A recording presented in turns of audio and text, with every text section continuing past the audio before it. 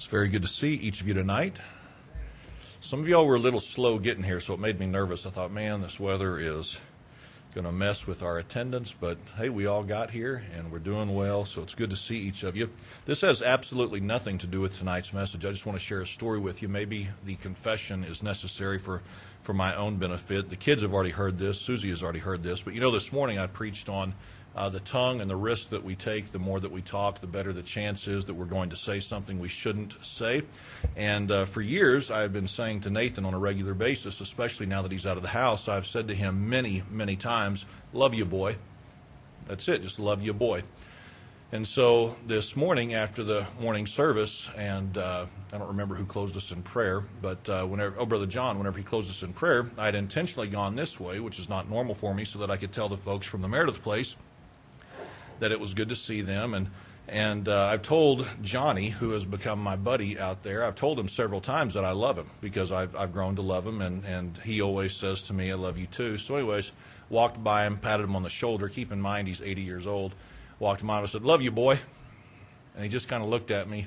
And I don't know if it was all registering with him, but I thought as soon as I just told an 80-year-old man that I barely know, I love you, boy. And anyways, it's one of those things where it didn't last 3 minutes for me, and I was already saying something that I regretted. So I know the struggle is real, and probably this afternoon maybe some of you have already said something that you didn't need to say. If not, just give it some time. At some point this week, you'll probably say something that didn't need to be said. But anyways, like I said, that has nothing to do with tonight's message. The confession is necessary, I guess, for my own peace of mind, just to let you know I struggle like anyone else does, and I fail like people do. And so, anyways, let's go to the Lord in prayer, and then we will get started and get into tonight's message. Father, thank you for this day. Thank you, Lord, for your goodness to us. Thank you that we have this comfortable place to assemble. Lord, I do thank you for the music that we've enjoyed tonight, how it's ministered to our heart if we've allowed it to. Thank you, Lord, for just the encouragement that it's been. I prayed that you would bless now this effort to teach your word, to preach it to your people. I pray, God, that you would help us to give it the consideration that it needs. I pray this now in Jesus' name. Amen. So last week, you will remember, I trust, that we began this new study where we are going to be looking at the words of Christ for the next few weeks, maybe the next few months. And in doing so, I said that it made sense to start in the beginning where we have the first words of Christ recorded. Obviously not the first words he would have ever spoken, but the first words that were recorded for our behalf. It was whenever Christ was 12, whenever he stuck around in the temple, whenever his family had gone there to observe the feast or the Passover. We know that it was the day after that his family had left to go back to Nazareth. I'm sorry, I went blank as to where they were from. When they were leaving Jerusalem to go back to Nazareth, it was a day later that they realized Jesus was not with them or with the friends or the family that they thought he might be with, so they immediately began making their way back to Christ, found him there in the temple, and you may remember what his words were whenever Mary spoke to him and said, why have you done this to us? He said that he must be about his Father's business. And that word or that phrasing that he must be about his Father's business indicated a need that Christ recognized even at age 12. And so I tried to show us that whenever we recognize something to be a need, it usually takes priority over our wants in life. And whenever you and I see the need of obedience, it helps us prioritize our actions. It helps us prioritize what it is we're going to engage in or to be a part of. And so I hope that's something that's stuck with us maybe a little bit. I hope it's something that's been a help to us to realize the need for obedience and not obedience just being an option available to us. Obedience really is a need, okay? It really is something that needs to be done where we put aside our own wants and our own desires and we do God's will, whatever that may be. Tonight we're going to move on. As we do, I'm just going to make a quick little statement and then move on to an illustration that I hope will kind of tie in to the message in the next few moments and maybe help us remember the sermon in the days to come. But I think like most of you, maybe not everyone, but I think like most of you, Susie and I have a very honest relationship with each other. We try to be thoughtful. We try to be careful many times in the way that we, communicate with one another. but we have an honest relationship with each other, and we share how we feel, what we're thinking, sometimes even when it might be difficult to do so. So that in mind, we're going to shift away from that completely for just a moment. But how many of us are aware of this truth, that a popular souvenir for travelers are T-shirts? Have you ever noticed that a popular souvenir for those who travel and go to different locations, a popular souvenir are T-shirts? And I don't know if you like T-shirts to kind of remind you of where you've been, but that is certainly true of our family. If you'd ever like to know where we've ever been on vacation, just look at our T-shirts and it'll tell you really the whole story. So that in mind, over the years, I've bought different T-shirts that Susie likes, okay?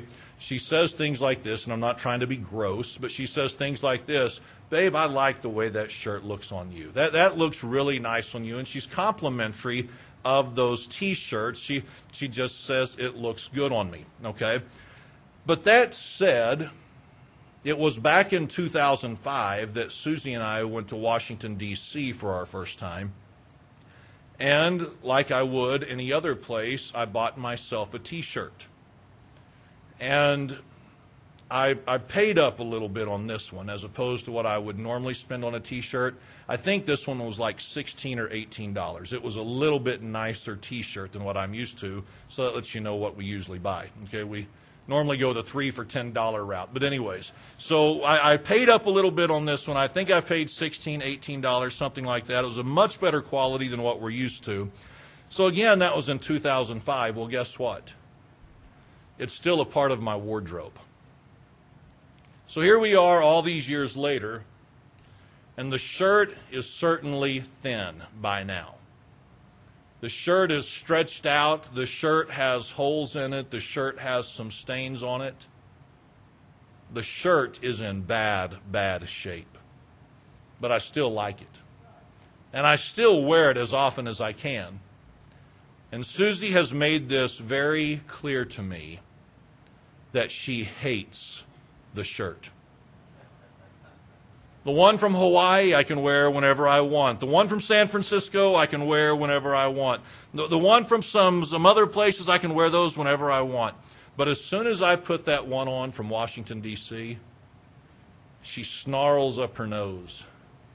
She hates it. She has threatened to throw it away. She has threatened to burn it. I told her that would not be good for her if she did such a thing. And here's one of the things that she has said to me in our honest relationship with one another. "Babe, that shirt does not look good on you. Just to be honest with you, it makes you look bigger than you really are." Which is code for, "Babe, you're fat." Okay? And what she says is it doesn't slim you. It doesn't make you look slimmer. It just accentuates your size, and it's just not a good look for you. Now, do you think I like hearing that? I don't like hearing it, but guess what? Well, it's true. That wasn't where I was going with that, okay? That was kind of hurtful. Who said that? Brother Randy, did you say it? Okay, well, all right. Shut up. Yeah, it's true. But where I was going with my thought is this. Whenever she tells me that, here's what I think. I don't care. I still like it, still comfortable. It's what I want to do. So just keep this in mind. Certain things from her perspective have a good look. Other things don't necessarily have a good look, but I may or may not care depending on my outlook in that moment. Now that in mind, turn if you would tonight to Matthew chapter 3. Matthew chapter 3 is where we're going to be for just a few moments. From what I can tell, this would be the next public appearance of Christ after his time there in the temple that we looked at last week. This whole study will not be done in a chronological fashion, but the first few sermons will be somewhat chronological in their approach. So here is Christ, and Matthew chapter 3, it says in verse number 13, it says, "Then cometh Jesus from Galilee to Jordan unto John to be baptized of him. Now, most of us are familiar with who John is in this particular verse. We generally refer to him as John the Baptist. And here's what we know is that he was a few months older than Christ. He was family with Christ because the mother of John and the mother of Mary, they were cousins. And so here is John, and most of us know what his ministry was or what his ministry involved. We know that John was commissioned by God to be a forerunner of the ministry of Jesus Christ. And so it was John who would say things like this, "Behold the Lamb of God, which taketh the sins of the world." He was the one who said things like this, "There cometh one after me that I'm not worthy to undo the shoes on his feet." And so that's who John was. He was preaching and he was preparing the way for Jesus Christ. And he was also one who preached repentance, one who was taking people away from the religious system that was in place in their day. And so John was not exactly a popular person with religious people because there were those who could see through the emptiness of the Jews and the whole system that was there. And so John, to an extent, had a following. He had baptized many in his ministry. So in verse number 13 it says, again, "Then cometh Jesus from Galilee to Jordan unto John, to be baptized of or by him." And in verse number 14 it says, "But John forbade him, saying, I have need to be baptized of thee, and comest thou to me?" So we are understanding of what this verse is saying. We are mindful of what this verse is saying, that John tried to refuse this request of Christ to be baptized of him. And what John said was this, is listen, if anyone needs to be baptized of the other, it is me who needs to be baptized of you, not you being baptized of me. Here is what John knew as well as Christ knew. Here is what Christ knew as well as John knew. That first of all, there was absolutely nothing that Christ would have had to have repented of and would have this need of baptism. Okay, so John knew this, and Christ certainly knew this, and really John was wise enough, he was discerning enough to know that really there was no purpose in this, but John thought, listen, if anyone ought to be baptized, it ought to be me so that I can publicly identify with you, Christ. And yet, nonetheless, here's what Christ said in verse number 15. It said, "And Jesus answering said unto him, Suffer it to be so now. And Jesus answering said unto him, Suffer it to be so now." So what does that statement mean by Christ? It just means this, John, go ahead and do this. John, go ahead and allow this. It's okay. Just do what I've told you to do. Just do what I've requested you to do. So in the last part of verse number 15 it says, "Then he," that being John, "suffered him," or allowed him to be baptized. And so on this day, in this moment, John is approached by Christ. "I want you to baptize me." John refuses, but Christ encourages him to do so, and John goes ahead and follows through with this. Now keep in mind that John was baptizing there at the Jordan River, which means this, there were others who were looking on. There were others who no doubt were being baptized. There were no doubt others who were making their statement of faith, their profession of faith, in this person that John had been preaching about. But whenever Christ was baptized, it says in verse number 16, it says, "And Jesus, when he was baptized, went up straightway out of the water, and lo, the heavens were opened unto him, and he saw the Spirit of God descending like a dove and lighting upon him. And lo, a voice from heaven saying, This is my beloved Son, in whom I am well pleased." So imagine for just a moment what this must have looked like. Christ is baptized of John. He comes up out of the water. Christ does. It says when he was straightway out of the water, the heavens opened up, the Spirit of God descended like a dove, and then a voice from heaven was heard saying, "This is my beloved Son, in whom I am well pleased." Do you think that was anything John forgot anytime quickly? Well, of course not. This is something that John would have remembered the rest of his days, though they were going to be short after this occasion. This is something that John would have remembered for the rest of his days. Everyone who was around in that moment, they would have remembered this. They would have remembered this taking place. This is something that would have been burned in their minds forever, as long as they lived, what they witnessed and what they experienced in that moment. But all this being said, I want us to go back to verse number 15. I want to spend just a few minutes tonight looking at some words you may have noticed I've already skipped over. But I want us to see this, that after Christ requests to be baptized and John refuses, John says no. Jesus answering said unto him, "Suffer it to be so now. Allow this to happen." And then Christ went on to say this, "For thus it becometh us to fulfill all righteousness." He says, "For thus it becometh us." I want us to see this, that is plural. You realize this? For thus it becometh us to fulfill or to accomplish all righteousness. What do you think is the idea behind this word righteousness? Well, I think most of us would be aware that the word righteousness is dealing with the idea of doing that which is right. Would you agree with that? Think about this. The word righteousness is dealing with the idea of doing that which is right. Now, you and I, we may not fully understand why Christ needed to be baptized. Again, it's not as though he needed to identify with himself or repent of anything he had done wrong. That is not at all the case, because Christ was a sinless, holy, righteous God. But he said, "It becometh us to fulfill righteousness." So he said, you and I, John, we need to do that which is right. We need to do what is right. So in this statement, here is what Christ said, that it becometh us to fulfill or to accomplish all righteousness, or all that is right. He said, "It becometh us."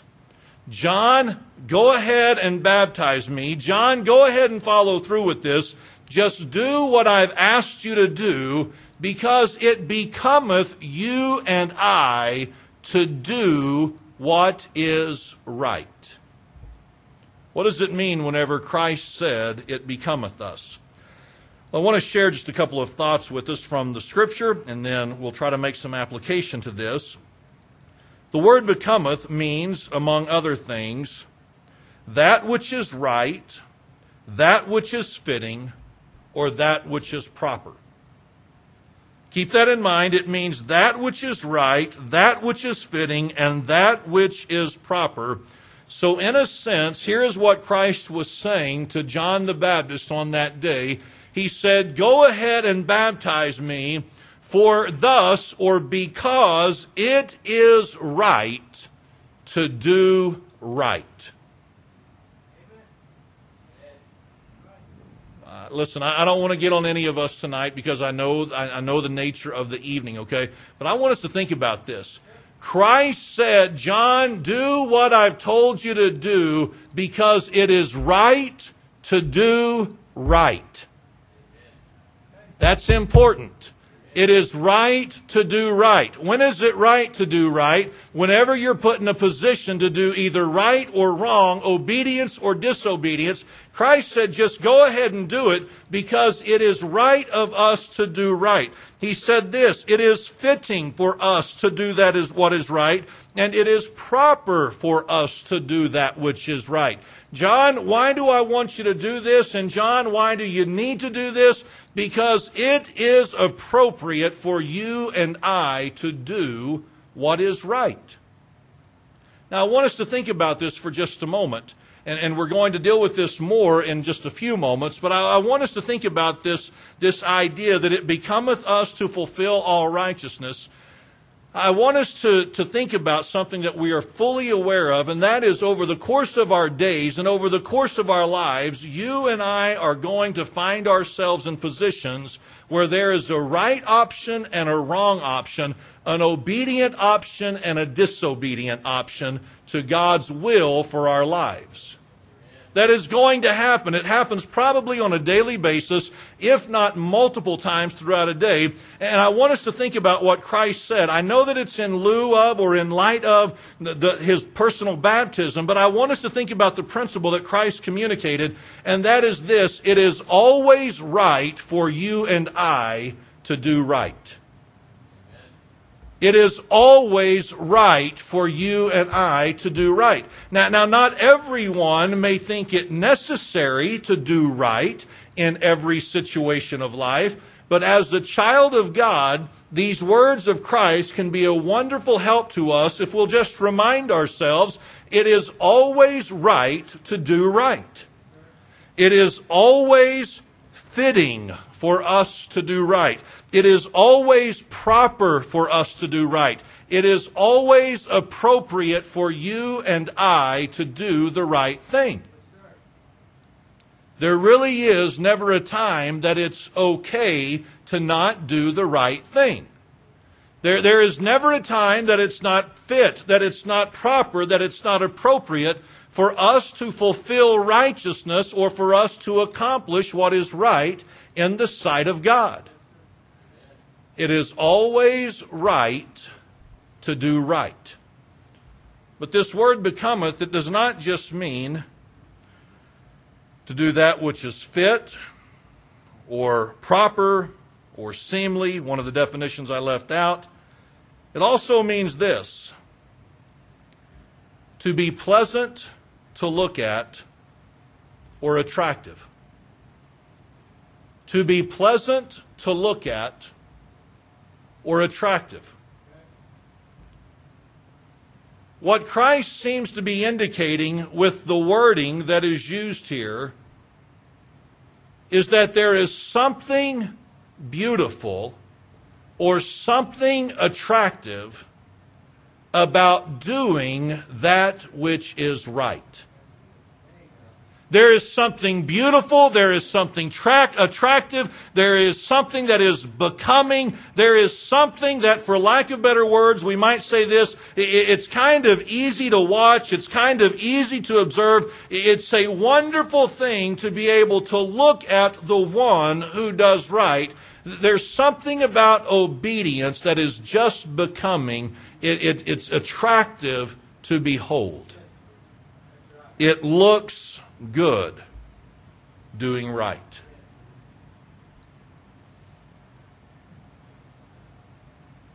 You got to kind of ask yourself this question.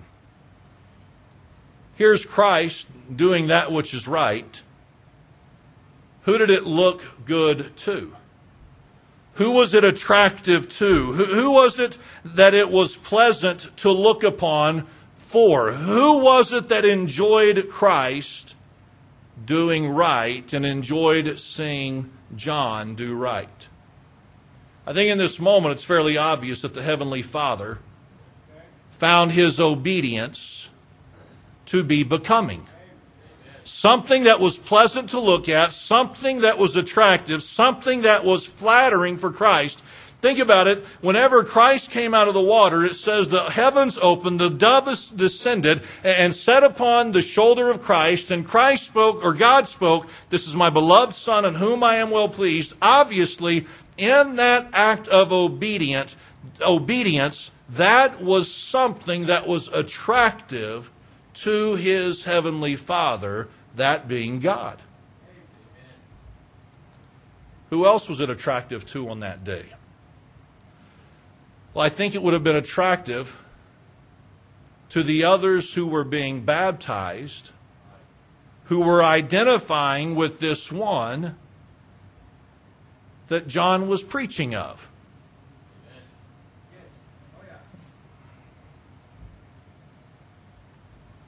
What is John doing? He is baptizing people who have identified with Christ, They have forsaken the ways in which they had been raised, no doubt to the dismay or the frustration of those who had loved them and cared about them and maybe thought they had made some poor decisions for themselves. No doubt it had cost some of them to become followers of this one that John was preaching of. And for whoever was present on that day, they got to watch Christ do that which was pleasant to look upon and attractive. So much so that God said, "This is my beloved Son in whom I am well pleased." I want us to think about this. Don't you know that that was a blessing to those who got to witness it? This is the man that we have placed our faith in. This is the man that we have placed our trust and our confidence in. And what an encouragement it would have had to have been for them to witness the obedience of Christ, something that looked good on him, not only in the eyes of the Heavenly Father, but in the eyes of others who were trying to do right as well. So if you follow this, Christ said to John, "Now come on, just go ahead and baptize me. Just allow me to be baptized, because it becometh us." It's right to do right, but it's also pleasant to watch when someone does right. I want to ask you something this evening. How many of us have ever witnessed somebody go through a situation or a scenario where they've had to make some tough decisions? They've just had to decide, what are we going to do with our lives? What are we going to do in this particular situation? What are we going to do as it relates to what we're confronted with? And as you watch them, what they decide to do is what God would have them to do, rather than what culture might tell them they ought to do. Have you ever been in a situation like that? Now, I don't know about you, but I think most of us would agree to this, that when a person is put in a situation where they've got to decide what they're going to do, and they choose obedience unto God's will for their lives, rather than what the pressure and the culture may want them to do or try to dictate to them what they will do, whenever they choose to do right, don't you kind of believe that that is attractive to their Heavenly Father? I mean, here's the world that they're living in, and all this pressure and all this conflict that might be present, that might be possible as a result of whatever situation they find themselves in. But you see that man, or you see that woman, or you see that family, whoever they are, and they just decide, listen, we're just going to do what's right because it's right. We're just going to do what's right because that's what's appropriate and proper. Don't you believe that God in heaven must be looking down on them saying, boy, that's what I like to see. Man, that looks good on them. To see them just doing what is right, how attractive and how wonderful to behold something like that. I just have to think, in situations like that, when someone just does what is right because it is right, it is something that is pleasing for God to watch, to observe, to take note of. But let me ask you this. Consider that same person, whoever it may be, whatever situation you can think of, whatever you might conjure up in your mind. For the people who are trying to serve the Lord, who are witnessing this person in that moment, wouldn't you and I also say this, that not only does that have to be becoming to the Heavenly Father, that is something that is becoming to you and I who are watching that? That is something, maybe for lack of better words, it's pleasant to look at, it's attractive, it's flattering to to their testimony and to their profession of being a follower of Christ? I think, like many of you, I know I can say this, and I think many of you would be able to say this like I can. Over the years, there have been times that I have witnessed people just make the hard decision to do right. It wasn't what was popular. It wasn't what was expected. It wasn't what would have really advanced their cause. It's not something that most people would have understood. And I just know for myself, I have looked at that and I've thought, what a tremendous blessing. You know why? We express it like this many times. Because you don't see that every day. This may not excite us, but this is relevant. Okay, this is relevant. You see somebody and they're in a position, and the world is pulling here, and the culture is pulling here, and people are saying this and expecting this and wanting them to do this, and they know all that, but they know what's right. And they say, you know, I'm just going to do what is right because it's always right to do right. And that is becoming of them. And part of what is becoming about that is it's so pleasant to watch. It is so pleasant to look at because, again, you don't see that kind of dedication every day.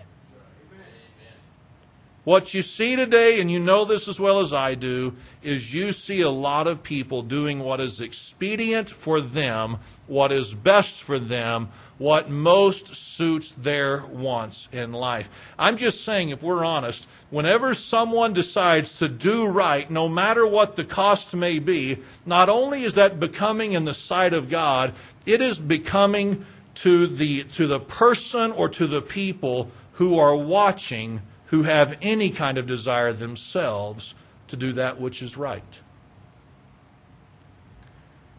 So think about the statement, for thus it becometh us to fulfill all righteousness. That is a statement of plurality, that it was good not just for Christ, but for John, not just for John, but of Christ, and anyone who would have been involved. So I want us to think about this. I know that you can see where this is headed. But just as it is always right for us to do right, I want us to think about the bigger picture and what this looks like if you and I choose to do right. If you and I choose to do right, like we have witnessed other people do so, I want us to think about what that must look like in the eyes of God. Here is this child that I've saved. Here is this one that I have delivered from hell. You with me? Here is my child. I have saved them. I have delivered them. I have given them eternal life. And now you or myself, we are in this predicament. We are in this situation, and the question essentially is being asked of us, will we do what is right, or will we do what we want to do? When you and I choose to do right, you know what that's like in the eyes of God? It is something that is easy to look at. It is pleasant to look upon. It is something that would bring our Heavenly Father great joy. And if you and I then choose to do what is right, like others have chosen to do what is right, you know what that does? It is something that is then pleasant for others to look upon, and something that is enjoyable for them to look on. Our lives can actually be something, if we choose obedience, that is a blessing for others to behold, because it's not what they get to see every day. And so you and I can present something that is attractive.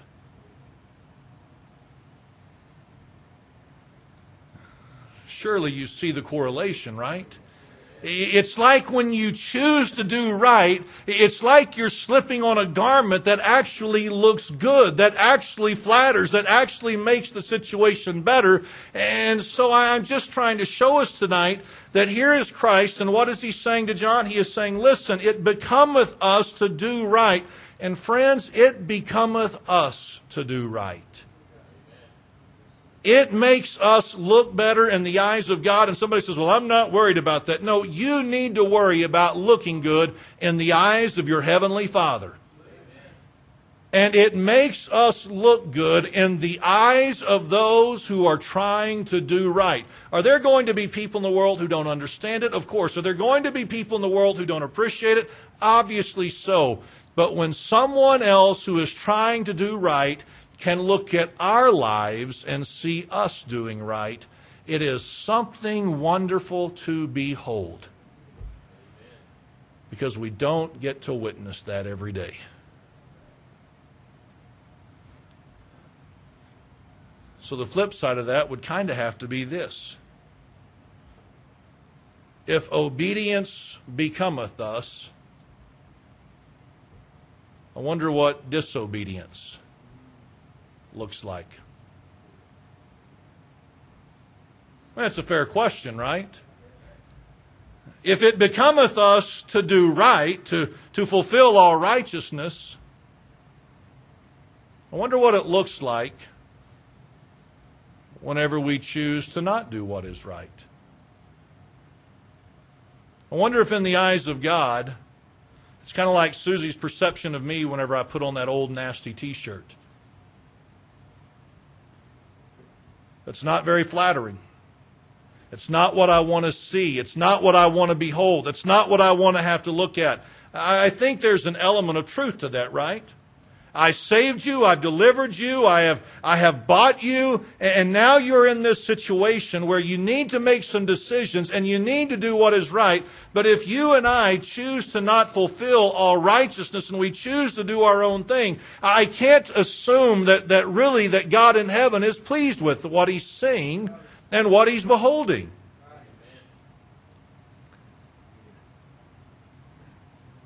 And if we claim to be a child of God, and we're put in that situation where we have to make some decisions and we have to make some choices that may be tough and that may not be very popular, and we choose to do what is convenient and expedient for ourselves, and there are other Christians who are trying to do right and they witness that.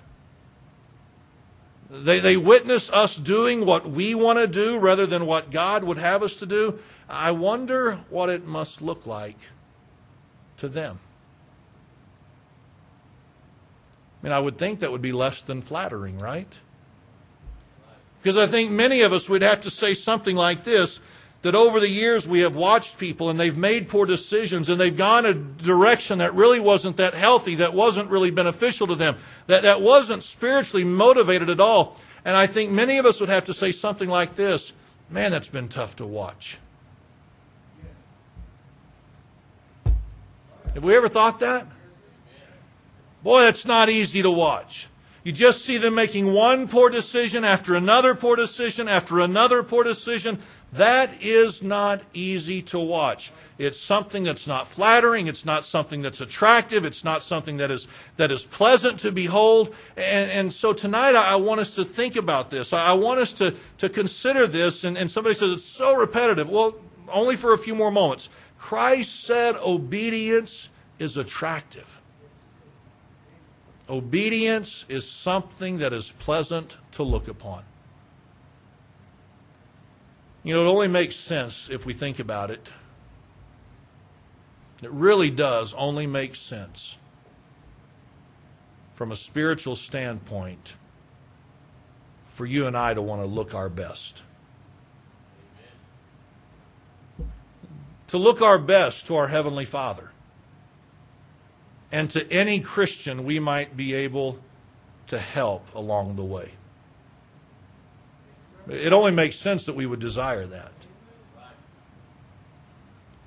The problem, I think, sometimes for many of us is this. Again, kind of like me with that old shirt. Sometimes we just don't care. We're just not worried about it. We're not worried about our presentation. We're not worried about our looks. We're not worried about what kind of signal that sends or message it sends. And then to our Heavenly Father, because of our lack of obedience, we don't look good. And to those who are looking on, who could use some encouragement, maybe encouragement from some obedience on our part, we don't look that good. And I'm just going to try to summarize this tonight and say this. You and I should have a desire from a spiritual standpoint to look our best, which can only be accomplished when we choose to live in obedience and to fulfill that which is right. You and I cannot live in disobedience or partial obedience and be in the eyes of God what we ought to be, and we cannot do it and be in the eyes of others what we need to be. We have to be obedient. We have to be willing to do what is right in order for us to be becoming in our spiritual testimony. Something to think about. Let's all stand tonight and bow our heads for prayer.